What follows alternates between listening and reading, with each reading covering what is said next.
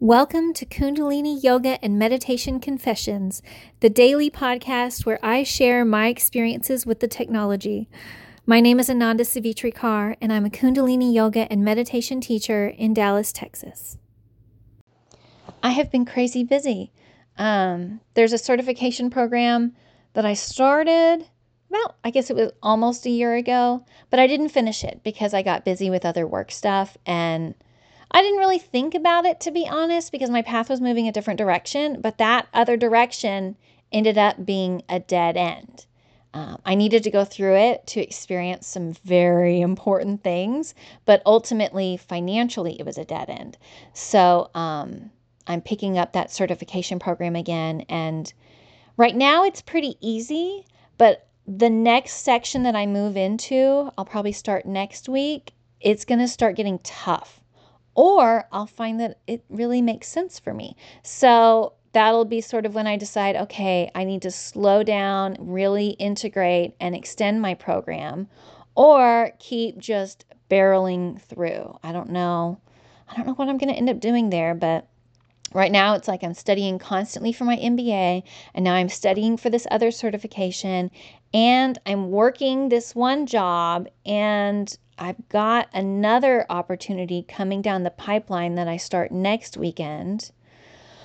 Plus, now that I've signed my contract and the city has signed the contract for teaching Kundalini Yoga, it's about time to get classes on the schedule. I want to teach for 90 minutes, twice a day, 6 days a week. So that's 18 hours a week of teaching. Is that right? Yeah, three hours a day times 6 days a week. So that's not quite full-time hours, but if you figure in travel time and setup and stuff like that, that's a full-time job. So I'm really, really excited about getting that moving. I think the next step is just that I go to the rec centers and get their schedules and then figure out where I want to teach when. And I'm coordinating with another teacher as well. So this is exciting stuff happening, but it is sort of like, everything's happening all at once and I don't have much time to breathe. But I do have my practice ongoing. I'm going to have time to do my breath work today. Yesterday I didn't do the full times of my practice. I got a few minutes in of each of the things I'm working on right now. But really what this time is showing me is I'm so busy, and the ebb and the flow of how much time I'm able to dedicate to my Kundalini yoga and meditation practice, it's not consistent. So I'm really feeling a lot of appreciation for the years where I spent 2.5 hours a day or more on Kundalini yoga and meditation, because I know that experience brought me to where I am now, and I'm drawing on that experience every moment of every day right now.